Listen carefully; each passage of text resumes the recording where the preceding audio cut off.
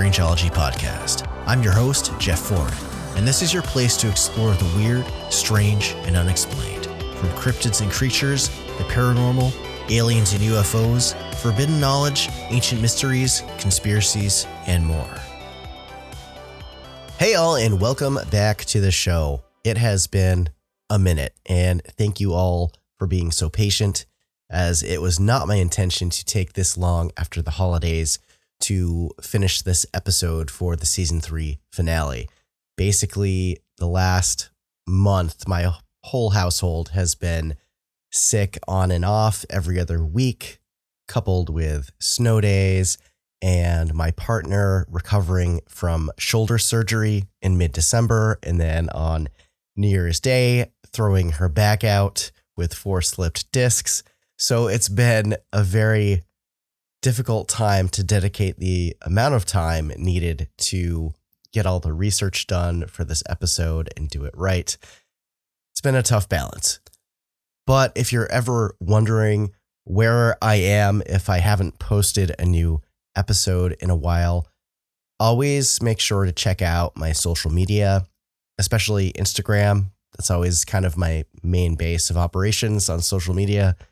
I still have had some time to make some short form video content over there, and I've actually been working my way through doing a cryptids and mythological creatures and legends iceberg challenge for the past month and a half or so, which has been a lot of fun and people seem to be into, but just not enough time to dedicate for a whole deep dive episode. But now here we are, and it's going to be good. But anyway, 2024 seems to be starting off with a lot of weird happenings, and one that I've had some people request that I cover on the podcast for a brief moment at least. But you've probably heard about it. I covered it briefly over on my Instagram and my TikTok, but this is the alleged Miami mall aliens incident that happened on New Year's Day. And in case you missed it, there is this open air mall / marketplace in downtown Miami called the Bayside Marketplace. And on the evening of January 1st, around 8:30 p.m., there was this mass incident that sparked this huge police response. And you can see videos online where there are over 60 police cruisers, over 100 cops surrounding the marketplace. It's just totally wild. This scene, like straight out of a movie. The official explanation was that a bunch of teenagers were basically causing a ruckus, some getting into brawls, setting off fireworks and looting stores. And some people thought the fireworks going off were gunshots, so people started to call the cops. And with having a suspicion of a potential mass shooting event happening, that was the explanation as to what triggered such a massive response. And ultimately, in the end, it was said that 4 teenagers were arrested. Seems pretty cut and dry, right? Well, not too long after some of the people who were there, they started to post on social media saying that that's not what really happened, and there was a cover-up going on. These people were claiming that strange, shadowy, alien type or interdimensional type beings started showing up at the mall, and people started to panic and started running, and it just turned into this scene of utter chaos. They were said to be somewhere between 7 to 10 feet tall, sort of humanoid shape, but also kind of nebulous, and that they would kind of jump in and out of existence and teleport around and get in people's faces. Some were slinging around the term the Nephilim for these things, which doesn't really make a lot of sense to me. But people were also saying that the power to the marketplace had been cut, and there was a no-fly zone established above the marketplace, with the only authorized vehicles to be flying over it were police choppers. And there was also this rumor that the airport in Miami was also shut down for a brief period of time as well. And people thought it may have been connected with this event at the Bayside Marketplace. It's all pretty interesting.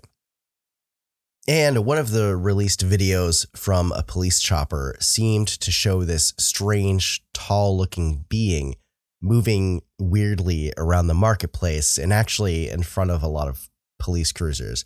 Although it's hard to tell what it was exactly, my guess was low quality and compression coupled with low lighting, and the zoom made a distorted image showing the figure or multiple figures in it.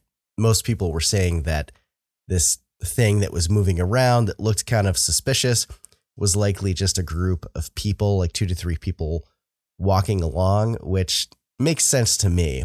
I think that's probably the likely case for that particular footage. Now, after a couple more days, some additional people on TikTok and Instagram started making posts saying that they were there, they witnessed these tall beings going around, but they weren't really interacting with people. They just seemed like they were kind of lost and trying to go back to wherever they came from. Naturally, people were saying things like, well, everyone has a camera phone these days. Why is there no video of these things? Which is a good question. Well, according to some of these witnesses, people's electronics started to glitch out. People would try to take videos or photos and their phones would just stop working. There was also people saying that police were going up to people who were trying to leave the area who had their phones that were working, but the police were stopping them and telling them that they needed to delete any photos or videos that they had from that evening. There was some really blurry video that did get posted where it seemed to show these tall, shadowy figures, but obviously it could be AI or CGI or something like that. It's not entirely convincing. And someone else found that the coordinates of the Bayside Marketplace, when put into Google Maps in reverse somehow, actually gives you coordinates for a location in Antarctica.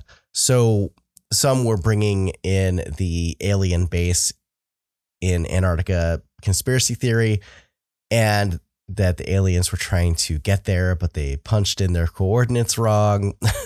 But one of the most interesting claims that I saw came from this guy who said that he saw a small group of kids that whipped out this device in the middle of the marketplace that apparently opened up this interdimensional portal. It was said to be kind of like a spirit box-like device or something that looked like an old DVD or VHS player. And when it was activated, it started glowing and emanating out something that looked like this force field that was warping and distorting the air around it. And that's when some figures started coming out of this glowing portal thing, and people in the immediate area started panicking and running.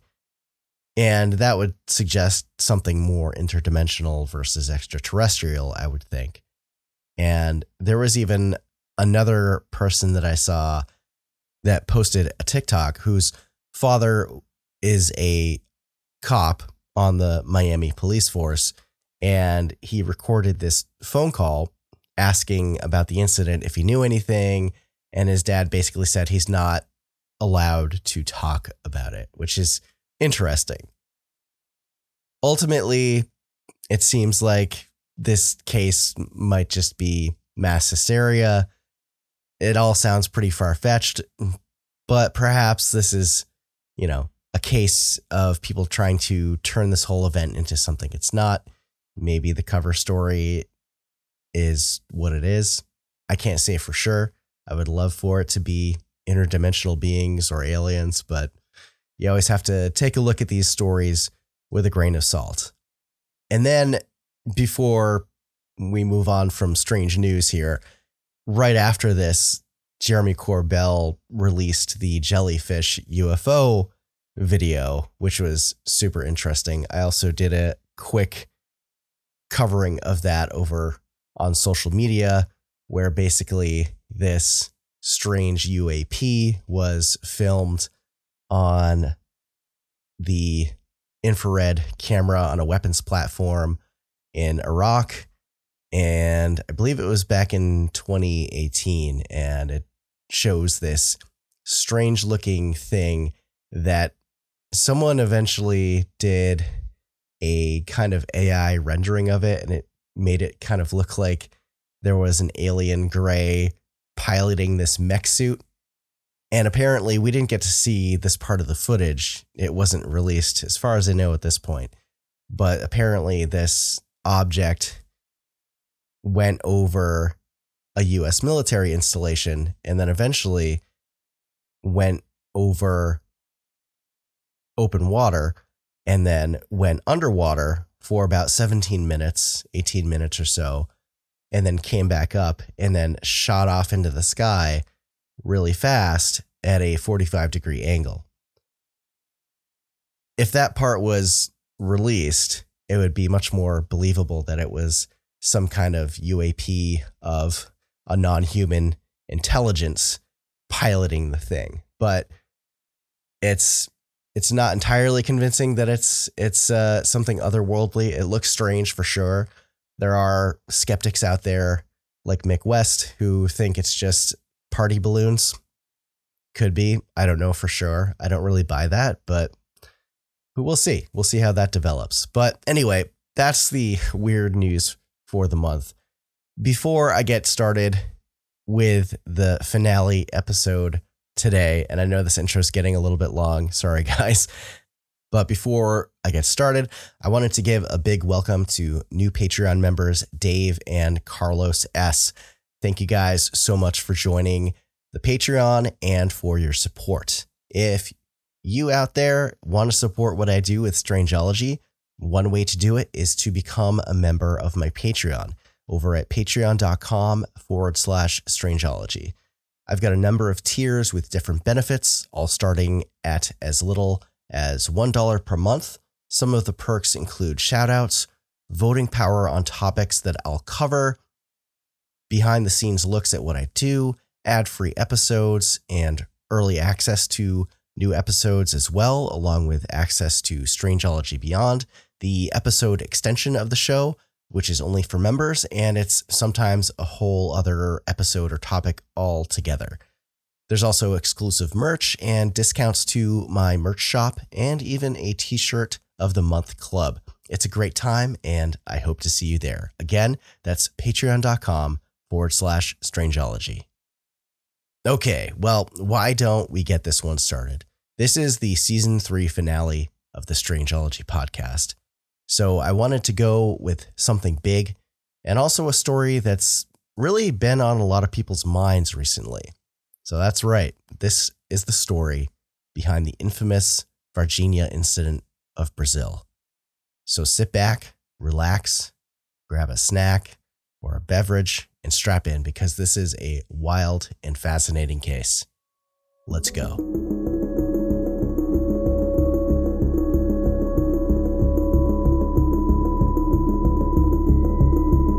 Imagine, if you will, a small Brazilian city plunged into a profound mystery that captivated the whole world. This is the story of the Varginha incident, full of terrifying encounters with otherworldly beings, a crashed UFO, death, and whispers of a government cover-up to make the coverage of this event go away. I'll be unraveling the enigmatic layers of Brazil's biggest alien and UFO case out there, and frankly, one of the world's biggest cases, to get to the heart of what really happened. Now, this story has been eating away at me for a long time. I remember in the mid to late 1990s watching sightings shortly after this incident happened and seeing the artist renditions of these strange alien creatures that were spotted on the ground in Brazil. A lot of people show up in my comment sections and are always like, why is it always the USA that gets the alien stuff? why never anywhere else?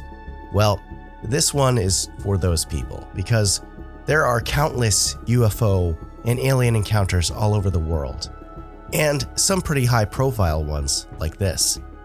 And some even call Brazil the land of UFOs. So strap in. Before we get into the story of Varginha, I want to go over some events that have led up to this incident in Brazil, which has a very storied history of UFO and UAP encounters. Very shortly after Roswell, which go listen to my deep dive episode about that if you haven't yet, on July 23rd, 1947, Brazil had its very first documented event. And that's not to say that people haven't been seeing things in the sky or otherworldly beings well before that. This is just the first one that I could find on record. A topographer named Jose Higgins was working near Sao Paulo. He and several other workers on the work site that they were on started to hear this strange and extremely sharp, high-pitched sound up in the sky. It just came out of nowhere. They looked up, and just a moment later, they witnessed this 30-meter wide object descending to the ground with some kind of landing gear deployed with curved metal feet. It was described as lens-shaped, which could also mean it was saucer-like. The workers fled, but Higgins stood his ground, observed, and even approached this craft as this bizarre phenomena unfolded. Higgins reported that he saw these two humanoid figures emerge from the craft and could see a third waiting inside. The beings then began to speak to him in a language that he couldn't recognize. They were over 6 feet tall with these large, round, bald heads and had no facial hair whatsoever. Their eyes were too large and also very round. They appeared to be wearing a kind of transparent bodysuit that went over their heads that was filled with air as it lifted off their body. It also came complete with a metallic-looking backpack. And underneath, they were wearing what appeared to be t-shirts and shorts and sandals, all of which looked really glossy. It basically sounds like a spacesuit, but the whole scene just sounds so bizarre. Now, interestingly, these humanoid beings, while looking distinguishably different from humans, they all looked the same, like they were clones of one another. They attempted to communicate through drawing in the dirt on the ground. They drew their solar system and that their planet was the 7th in orbit around their home star. They spoke words that sounded like Alamo and Orque in reference to the sun and the planet. And then these beings kind of motioned for him to get on their craft. And although Higgins initially agreed, he then realized it might not be such a great idea. So he pulled out a picture of his wife that he kept on his person. They seemed to understand what this meant, and so Higgins was allowed to leave the area, and he kind of ducked out of sight into some nearby bushes. And these beings hung around for about another hour before they went back up into their craft, and just as soon as it had appeared, the craft took off and vanished. Some other notable cases took place 10 years later in 1957, the first of which involved a journalist named Ibrahim Sueji, who received an envelope one day containing a letter and 3 fragments of metal from unknown origin. The author of the letter explained that he had witnessed a UFO in the sky that exploded, and fragments of this craft had landed on the beach in Ubatuba, which is about 226 kilometers or 140 miles from Sao Paulo. He collected the fragments and sent them to Sueji. These were then sent to a lab for testing. And the result? Well, they were pure magnesium. Some ufologists believe that the fragments were of extraterrestrial origin, though others think that this particular case was simply a hoax. And then in October of 1957, there is the first documented alien abduction case in the world to receive wide attention. And this is before Betty and Barney Hill, which is interesting. There are a lot of details to this story, but essentially a 23-year-old farmer named Antonio Vilas Boas was working at night plowing the fields to avoid working during the day because the temperatures were ridiculously hot.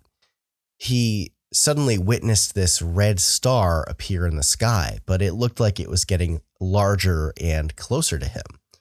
It turned out that it was this egg-shaped craft with a red light on its front. It then descended to the ground and landed right near him. These beings then came out, and he was pursued by these things. They were these 5-foot-tall humanoids. Eventually, they managed to catch him and drag him onto their craft. And just a month later, in November, 2 guards at the Itaipu fort near Sao Paulo witnessed an unidentified object descending out of the sky near the fort. In that moment, all of the power and emergency backup power to the fort went down. And not only that, but the craft emitted some kind of heat wave, which gave both of these guards moderate burns. And afterwards, the Brazilian army and the United States Air Force got involved, where they interviewed witnesses who saw this UFO. Now, there were several more encounters and sightings that have occurred since, but the biggest one took place in the city of Varginha in the Brazilian state of Minas Gerais, about 200 miles northeast of Sao Paulo. Varginha's population in the 90s was around 100,000 people, but today it's over 135,000 and is now one of the major centers of commerce, along with dairy and coffee production for Brazil and even the world. The terrain in the surrounding area is green rolling hills, peaks and valleys, and lots of farmland. In the 1990s, Varginha was just another city, but one fateful day would forever put this unassuming place on the map of ufology the world over. Early in the morning on January 13th, 1996, NORAD, the North American Air Defense Command, based in the U.S., contacted Brazilian Air Defense to inform them that they were tracking 40 unidentified objects over Brazil, and that one had entered Earth's atmosphere a couple hundred miles northeast of Sao Paulo, and it looked like it was going to crash. The Brazilian military scrambled jets and soldiers to get out there as soon as possible, before any civilians knew what was going on. But their efforts were in vain, as multiple people were already able to witness a strange object seen coming out of the sky. Around 1 a.m. on January 13th, 1996, farm owners Orlina and Eurico de Freitas heard a strange noise coming from outside. Their cattle herd was disturbed by whatever this sound was and became agitated and started running all over the place. Orlina decided to look out the window to check on the cattle, but what she saw was something straight out of science fiction. It was an object in the sky that looked to be about the size of a bus. Its color was gray, and the shape was that of a submarine. It had no running lights and was completely silent. However, it seemed as if it was struggling, as it was spewing out something white. She called for her husband, and they both observed the object slowly putter through the sky for about 40 minutes before it vanished out of sight. Shortly after, in that morning, a local pilot and lightweight plane enthusiast, Carlos de Souza, witnessed something strange descending out of the sky as he was driving his red pickup truck towards Sao Paulo. He first heard a muffled roaring sound and thought it was his truck. He stopped to check his engine, but when he was stepping down from the cab, he noticed this silver cigar-shaped craft in the sky, and it was coming down. fast. It was already low to the ground at only a few hundred feet and losing altitude in an area between Varginha and a nearby city called Tres Corações, which was the city he was actually ultimately headed to. Carlos described the craft as having 4 windows along its side, and he could see that it was damaged, with a prominent crack or stress fracture running down the body of it with some kind of white smoke or vapor that was billowing out of it. Carlos jumped back into his truck and followed this thing as it paralleled the highway for about 10 miles. The object then crossed over the east side of the highway and over some nearby mountains, and he could see it take a sharp nosedive down towards the ground, and then it disappeared from view. Carlos searched for 20 minutes to figure out how to get around the mountain it passed over, and he eventually found this dirt road that just so happened to lead to the spot where he saw the craft nosedive into. Carlos then came over a hill and saw the crash site, which was set back from the road by a couple hundred feet. There was gray metallic wreckage spread all over the place, and the military was already there on site with a contingent of over 36 personnel, coupled with nurses, 2 army trucks, an ambulance, a helicopter, and a few other cars designated for the Brazilian army. It looked like a recovery effort, as he could see soldiers picking up any debris they could find. He didn't know it at the time, and this may be why there was such a quick response from the Brazilian military, but Tres Corações was only 7 miles away, which is where the ASA army base is located. So Carlos parked his car, got out, and ran into the field where the craft came down. At first, Carlos thought this was just a plane crash, but then he quickly realized that this wasn't the case at all. The smell of ammonia and sulfur permeated the air, and it was so bad that he had to put his shirt over his nose. And even then, the chemicals that were in the air were causing his eyes to burn. Carlos thought that he might be able to help, so he picked up one of the pieces of wreckage, which looked like a flat sheet of aluminum foil, but it was incredibly lightweight. It was almost like it wasn't even there. He crumpled it up and dropped it, where it just floated to the ground, and to his surprise, the second it dropped, it unfolded and returned to the previous shape it was in, without any wrinkles or bends in the metal. This sounds a lot like the memory metal from Roswell. Now, army personnel saw him messing around with the debris and ran over to him, yelling, and started aiming their rifles at him. The soldiers then ordered him to leave the site immediately. And despite his protest and concern that someone may be hurt or dead, and that he just wanted to help, they told him that it was none of his business and to get lost. Carlos then got back into his truck and drove off. Eventually, he stopped at a restaurant to defrag about the situation, and after a couple hours, a pair of men with military haircuts, but dressed in normal attire, came into the restaurant and started walking towards him. They came up to him and asked him what he had seen, and basically was like, "I saw everything and know that something's going on." And in a kind of Men in Black type manner, they told him that he didn't see anything, and began to recite various personal details about his life, like where he lives, who he's married to, how many kids he has, basically threatening that bad things will happen if he talks. Now, Carlos de Souza kept his silence for a long time, but not forever, clearly, as he eventually came forward with his story. Now, here's where things will start to take a turn and become more bizarre.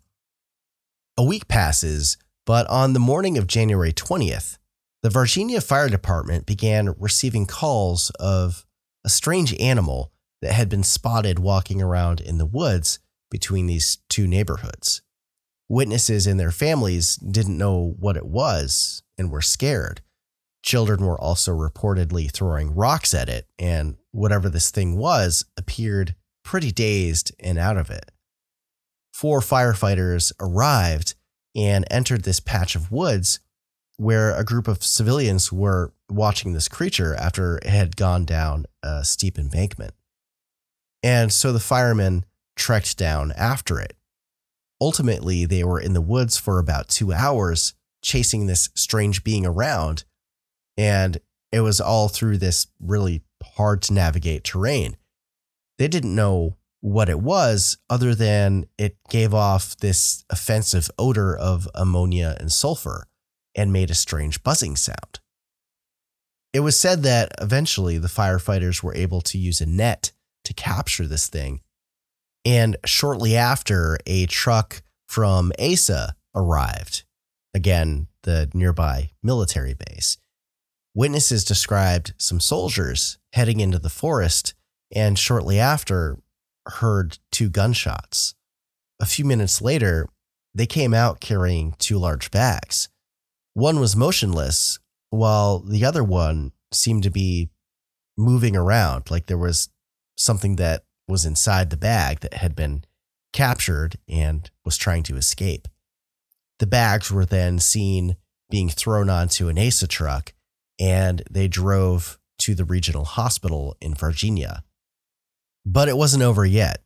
Later that same day, around 3 p.m., 2 then teenage sisters, Liliana Silva, who was 16 at the time, and her younger sister, Valkyria Silva, who was 14, along with their older friend and coworker, Katya Xavier, were walking home from a job doing house cleaning when they witnessed something not of this world. They were on their usual route home, but this day they decided to take a shortcut. While passing a sort of open area, Katya screamed, and the Silva sisters both looked in her direction to see what she was startled at. There it was, this small creature that was crouching against a nearby wall. At first, they thought it might have been a kid, but the closer they got to it, they realized that whatever this thing was, it didn't appear to be a human. Its skin looked dark brown and oily or greasy. It was clearly very short, around 4 to 5 feet tall, but humanoid with very thin limbs. Katya described it as looking like it was going to pop, which is interesting. It didn't appear that it was doing well.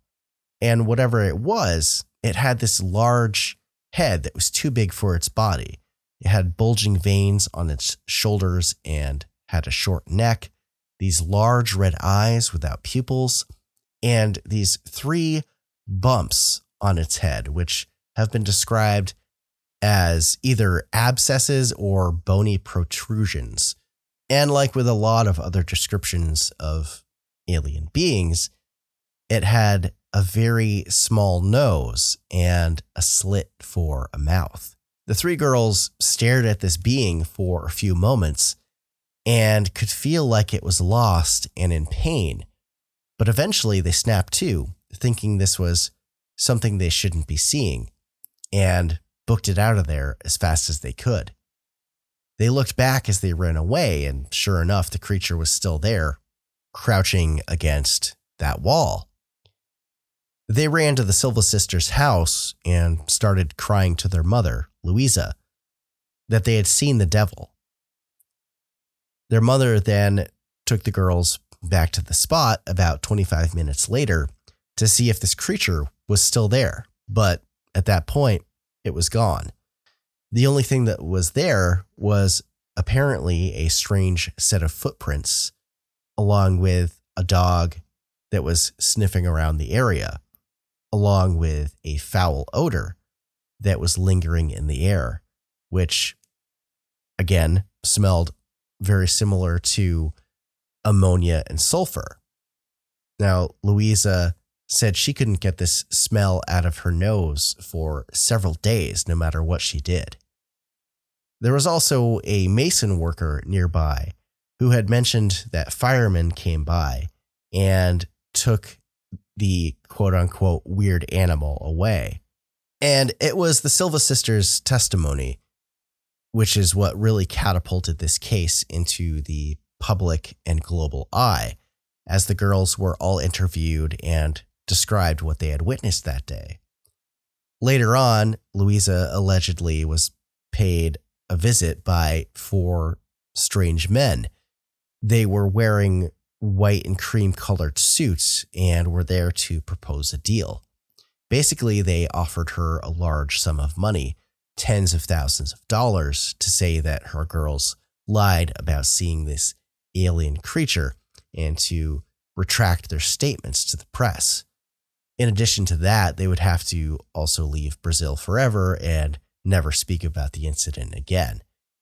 They started to get really pushy, but Louisa refused and threatened to call the police on these men. They then got up abruptly and left and were never seen or heard from again. Definitely Men in Black vibes there, but obviously not wearing black suits. Other families nearby also reported seeing a strange object in the sky before the incident and were also visited by these strange men as well and threatened to not talk about what they saw. So clearly, there seemed to be some kind of cover-up afoot. Now, the next major witness involved a member of Varginha's local military police. Shortly after the Silva sisters and their friend Katia saw this alien being, a big storm rolled through the area that lasted into the early evening. Around 7 p.m., a 23-year-old military police sergeant named Marco Cherez was on patrol with his supervisor, Eric Lopes, near the woods where something went down earlier, and 2 large bags were seen being brought out by the military. So they're in the middle of a downpour, and apparently one of the windows in their car was busted, and they were getting soaked. So after the rain let up, Marco went with Eric to his house to change into dry clothes. They had to get back on patrol and mentioned to Eric's family that they would be out working late. Now, around 8 p.m., Marco and Eric, who was driving, eventually found themselves on Benevenuto Braviera, which happens to be the same street that this creature was seen by Katia, Liliana, and Valquiera. Suddenly, Eric hits the brakes as he sees something dart out into the road. Marco then jumped out of the car to catch whatever had jumped out without any kind of protective equipment and came toe-to-toe with this strange red-eyed creature. He caught it with his bare hands and put this creature into the back seat of their car and wound up driving to the regional hospital because this thing seemed like it was hurt and needed some kind of medical attention. So at this point, it sounds like there's at least 4 of these beings. One that was caught, the one that the Silva sisters saw, and then the 2 in the woods earlier, and now this one makes 4. So it was taken to the regional hospital, and according to eyewitnesses, an entire ward of the hospital was closed off to anyone who wasn't authorized personnel once this being was brought in. It was reported that the being died a short time after arriving to the hospital, where several other staff members and members of the military witnessed and interacted with it. It was said that after catching and dropping off this creature, Marco couldn't shake the smell of ammonia in his nose, and that he felt like he had something greasy or sticky all over him, even though he didn't have anything like that on his body. It was just a feeling. And in a few short days, Marco developed this infection that didn't want to go away. And it progressively got worse and worse over the next couple of weeks. Oburajara Rodriguez, who was a ufologist who was closely studying this case, revealed that Marco had minor surgery to remove some kind of small abscess shortly after he handled the alien, where it may have slashed his skin around his armpit area. And despite doctors' best efforts, they couldn't apparently do anything to stop the spread of the infection. Whatever was happening looked like a complete shutdown of his immune system. And eventually, Marco came down with a high fever and severe pain all over his body. He wound up being hospitalized in the ICU on February 15th, and within a few hours, he was dead. Marco's family fought to get an autopsy done. However, the hospital basically told them that he had died from a generalized infection, benign bacteria, and pneumonia. But beyond that, they couldn't tell Marco's family what caused it other than his blood contained 8% of unknown toxic substances. The hospital ordered a closed casket service, and his body was disposed of almost immediately. It was cremated, apparently to protect public health. It's kind of interesting. Now, another interesting part of this is that of Marco's supervisor, Eric Lopes. And this is a spoiler alert for Moment of Contact by James Fox. If you haven't seen it yet, definitely check it out. He's the filmmaker who did this really well done documentary on this whole incident. Recommend watching it if you haven't. But as it turns out, Eric Lopes had pretty much disappeared after the incident and refused to ever talk about what happened. But James and his crew managed to track this guy down. And turns out that Lopes still refuses to talk about the Varginha incident and even wound up threatening James and his film crew. So they left. I think that's pretty interesting because if nothing actually happened back then and he wasn't involved in the capturing of some alien being, why would he be so hostile and want to be left alone? Was he paid off or threatened himself if he divulged information to corroborate the stories of Marco Cherez, catching the creature and subsequently dying from exposure to it? It's hard to say. Now, there was a biologist by the name of Lila Cabra who worked at the Varginha Zoo. On the night of January 20th, she was with her children, and after the big storm passed, she decided to go over to the zoo to check on the animals over there to see if they were okay. When she arrived, the security guard told her that a group of firemen had arrived with a strange-looking animal, and that they would only give it to her. She figured if it was an important matter, they would return, but ultimately, they didn't. Strangely, in the following weeks, several animals at the zoo began to die for no reason. Well, Lila had the animal remains brought in for necropsies. An examination by a nearby lab revealed that there was this unidentified toxic and caustic substance present within all of the animals, which caused a blackening of the mucosa in the animals' stomachs and digestive tract. They thought that it might have been something that the animals were exposed to in one area, or maybe it was common between a particular species of animal. But the problem was that they were all different species. There was an ocelot, a deer, a tapir, and all their pens were in very different parts of the zoo. It's like something was in the zoo going around to the different areas in it and exposing these animals or messing with them. You know, something was going on. Perhaps one of these alien beings got in there and started doing something. Now, within short order, Varginha was said to be practically overrun with military vehicles. Fire trucks and police cars were surrounding the two hospitals in the city. And word on the street was that the alien that Marco had captured was transferred to the other hospital, the regional.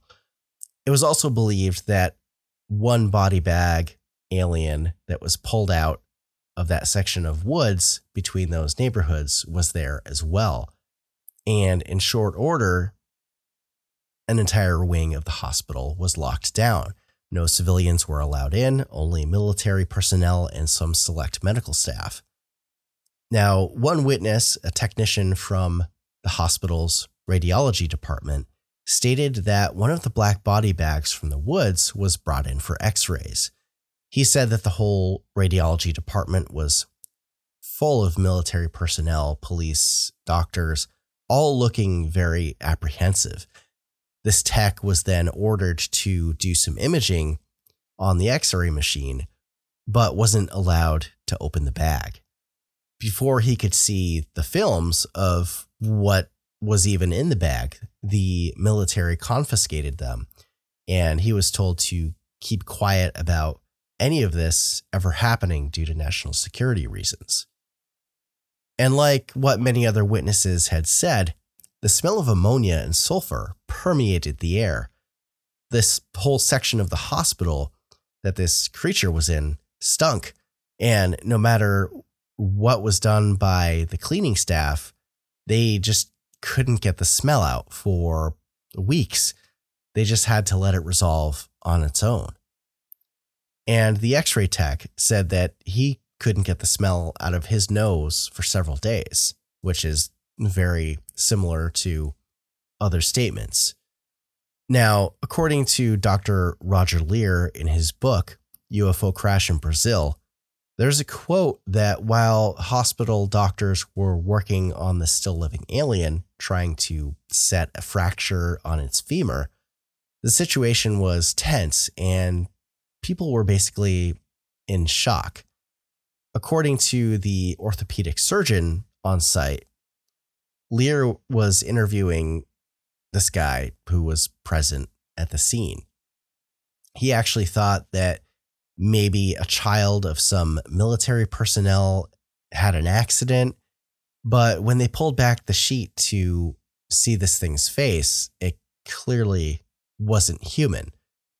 Military personnel and hospital staff had a look of terror in their eyes, not knowing what was going to be happening next, and nobody was saying anything.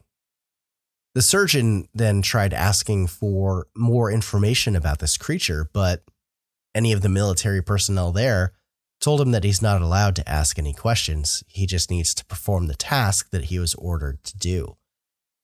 So this surgeon and his team apparently accomplished fixing this being's leg, and they step outside for 10 minutes. And out of nowhere, the surgical theater started filling with this green mist, and nobody knew what was going on. Was it toxic? Is it just some kind of gas or vapor? Well, the surgeon was told to go in and figure it out. And that's when he could see that this mist, whatever it was apparently emanating from the being on the operating table.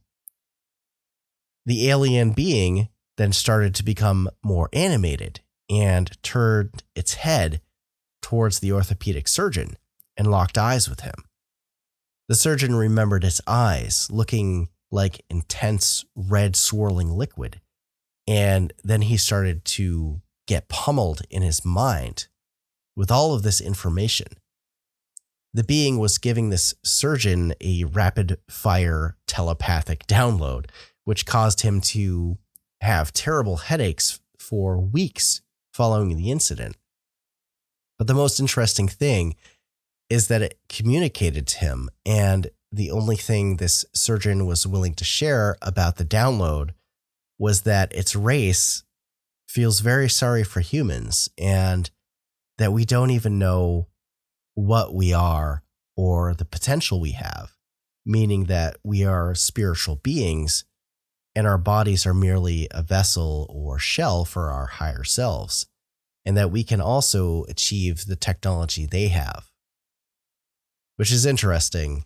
And if you follow ufology and stories about alien encounters, it's not exactly a new idea, but I digress.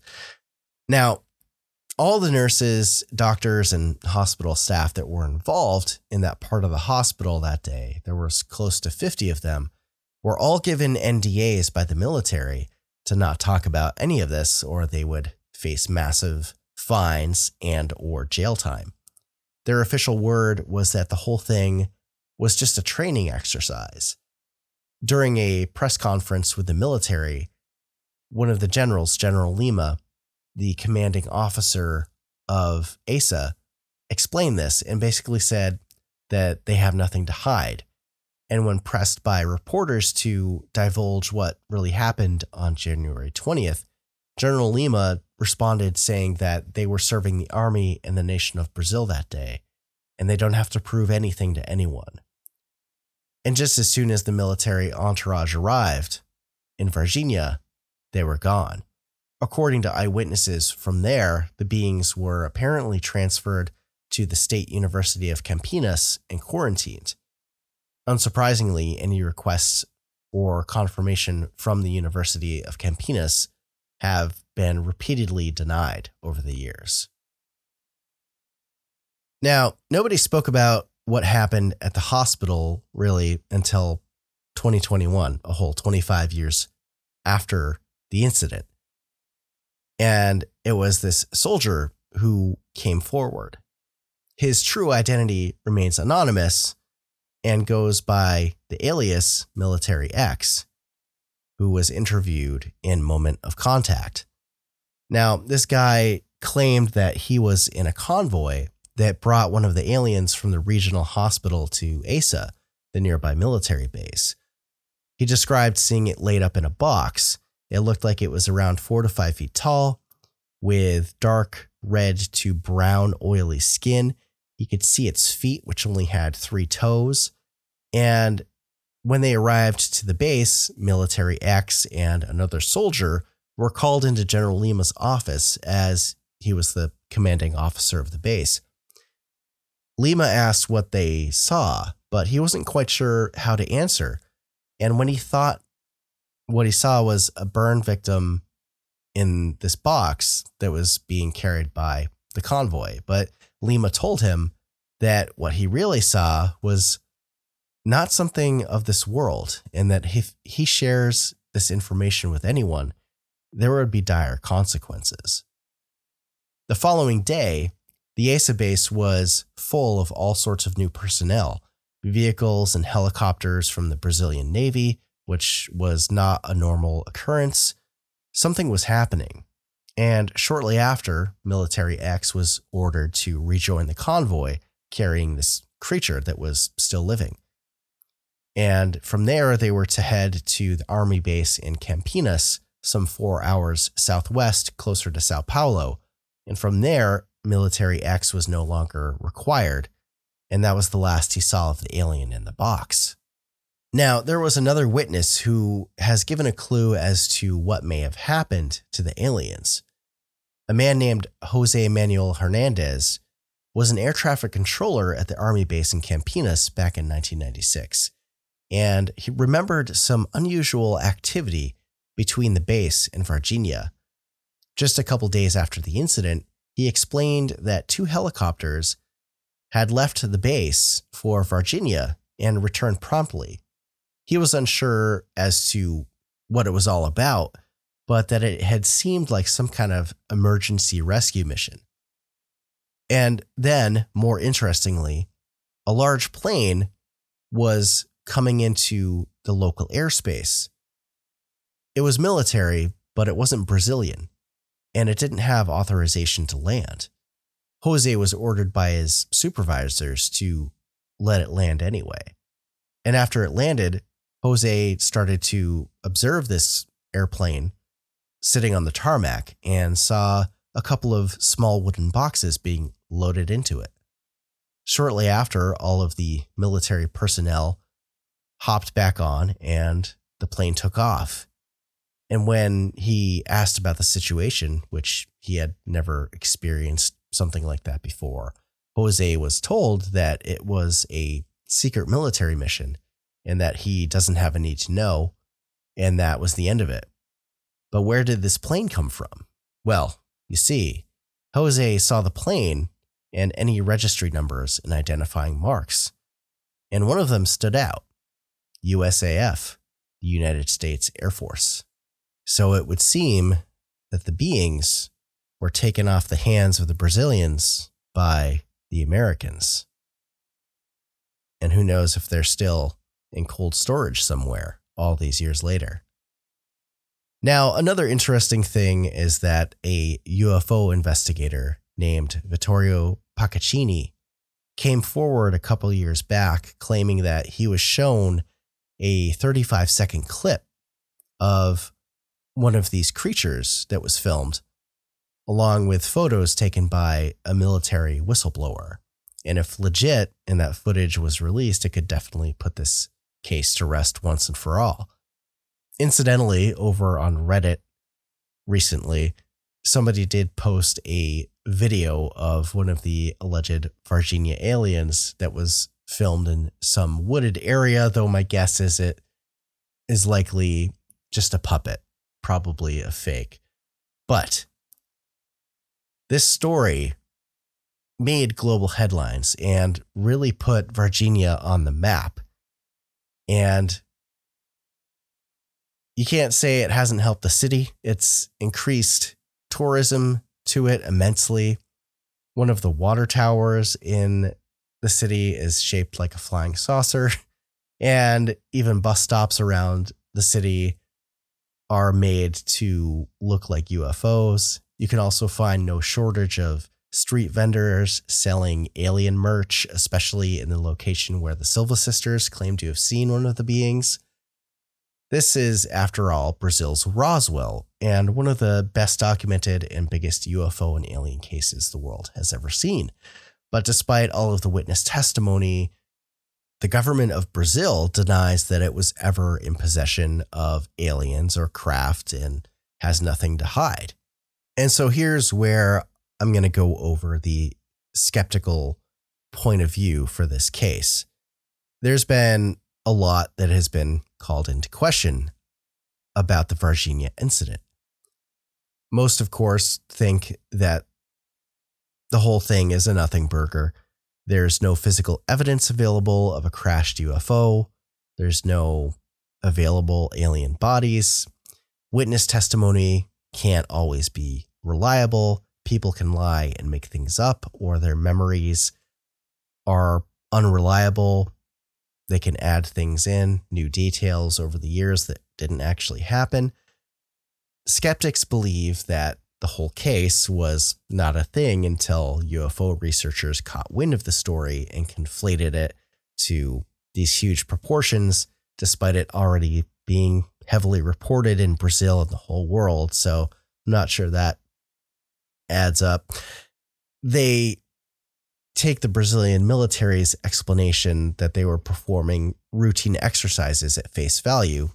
Nothing unusual happened, and that witnesses who came forward were simply doing it for their own benefit, their own 15 minutes of fame, and to get paid. And most witnesses who have come forward have apparently wanted to remain anonymous. So that's interesting.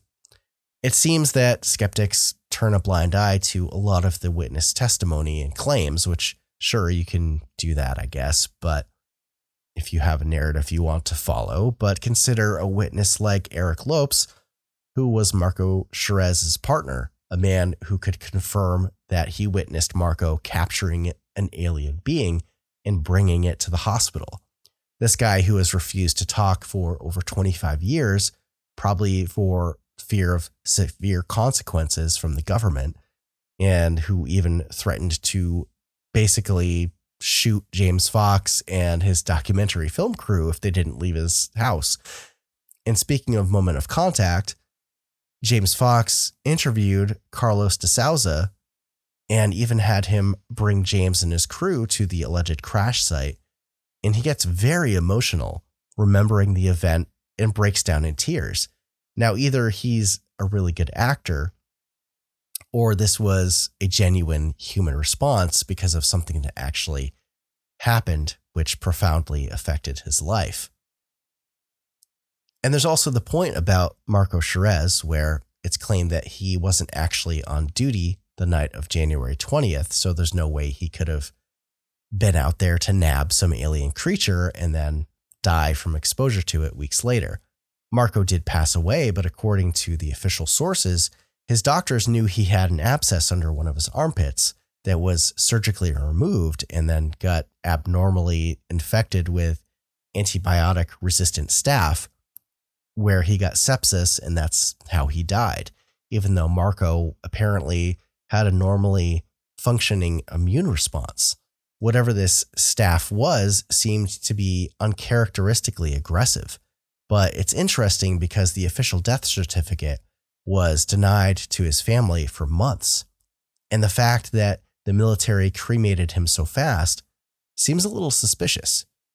And furthermore, the pathologist who examined Marco's case, Dr. Joao Giannini, believed that whatever the bacteria was that infected him wasn't one that was from their area, and that there was what he called a second character involved, or the ET, that had bacteria under its nails, which it had scratched Marco with.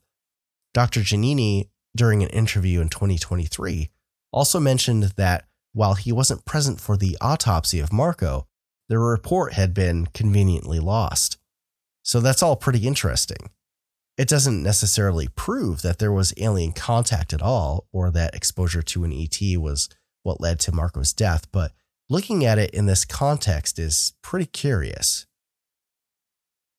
Now, according to Brazilian authorities, they claimed that the alleged aliens that were seen in the hospital weren't aliens at all.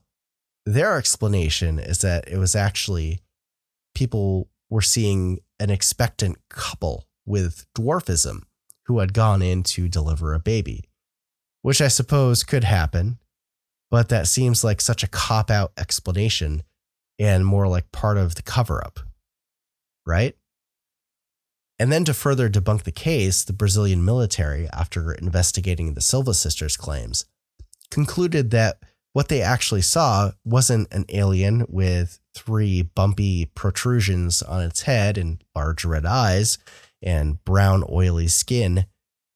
It wasn't that, no. They saw a homeless man covered in mud from the rainstorm, which hadn't happened yet. His name was Luiz Antonio de Paula, but everyone in town called him Mudinho. Mudinho was mentally and physically disabled and would spend much of his day crouching and squatting low to the ground. Comparing a picture of Mudinho and artist renditions to the Varginha aliens do seem a bit similar, and I'll link some pictures in the show notes for you to check out. And as it turns out, his shelter was at the location where the Silva sisters claim they saw the alien.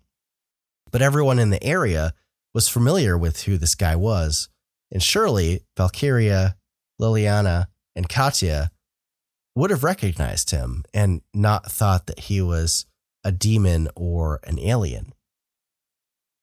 And that's also another point that some highlight, is that they initially thought and told their mother, Louisa, that they saw the devil. It was only later that they started claiming it was an alien, maybe based on what other people were piggybacking on as far as the story goes. But to that I say, how would these teenage girls know? Brazil is a deeply religious country, and if you see some freaky looking humanoid creature, your first thought is probably going to be demon or devil. I mean, there are many, many people who believe that UFOs are aliens or demons. So there's that. And then there was also, in the mid-90s, a craze about El Chupacabra, which had blown up in Puerto Rico and other Latin American countries at the time, Brazil included. And some initially thought that the creature that the Silva sisters and others saw may have been a chupacabra. And in the wake of this whole thing, the legacy of it has certainly increased tourism to Varginha and also inspired books, TV shows, documentaries, numerous investigations, and even video games all about it. And although it's been close to 30 years since the incident, it still remains a hotly debated case in ufology. Did it happen, or was it all mass hysteria and sensationalism based on complete, normal, and routine things? Or did something truly otherworldly happen? The truth, they say, is out there.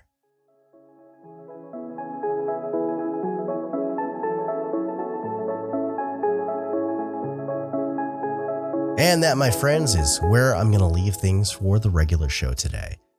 The Varginha case is definitely one of the more interesting UFO and alien cases out there.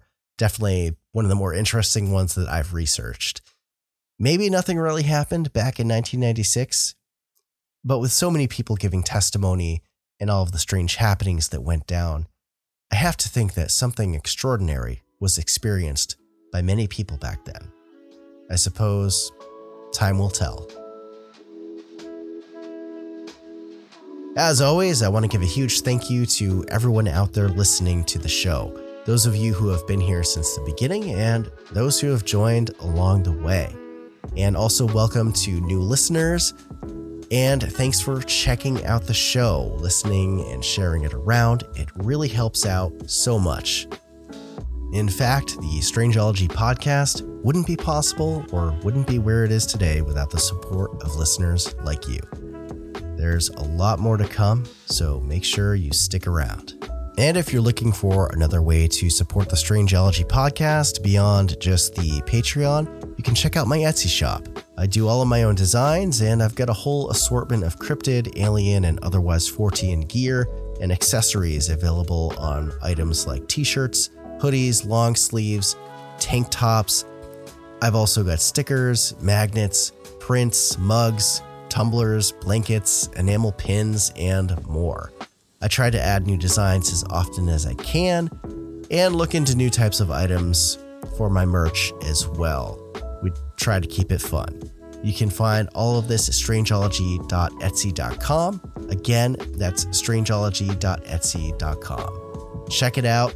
You'll love it, and I appreciate the support. To any advertisers or companies out there looking to collaborate with the Strangeology podcast or would like to be considered for an interview on the show, please send all business inquiries to info@strangeology.com. And don't forget to give me a follow over on all of my social media accounts for daily updates and more content outside of the podcast. You can find me on Instagram, TikTok, Facebook, YouTube, X, and Threads. I'm most active posting short-form video content on Instagram, Facebook, and TikTok. So if you're looking for more from me, definitely check that out. We have a lot of fun over on social media, so you definitely won't want to miss it. All right, I think that's about all from me for now. I'm going to take a short break here, and when I come back for Strangeology Beyond, the members-only portion of the show, I'm going to be looking into another UFO case in Brazil. It's a terrifying one called the Colares Island Incident. You won't want to miss it. Members, stick with me after this short break for Strangeology Beyond. And for everyone else, I'll catch you next season. And as I always say, make sure to take care of yourselves and each other, and keep it strange.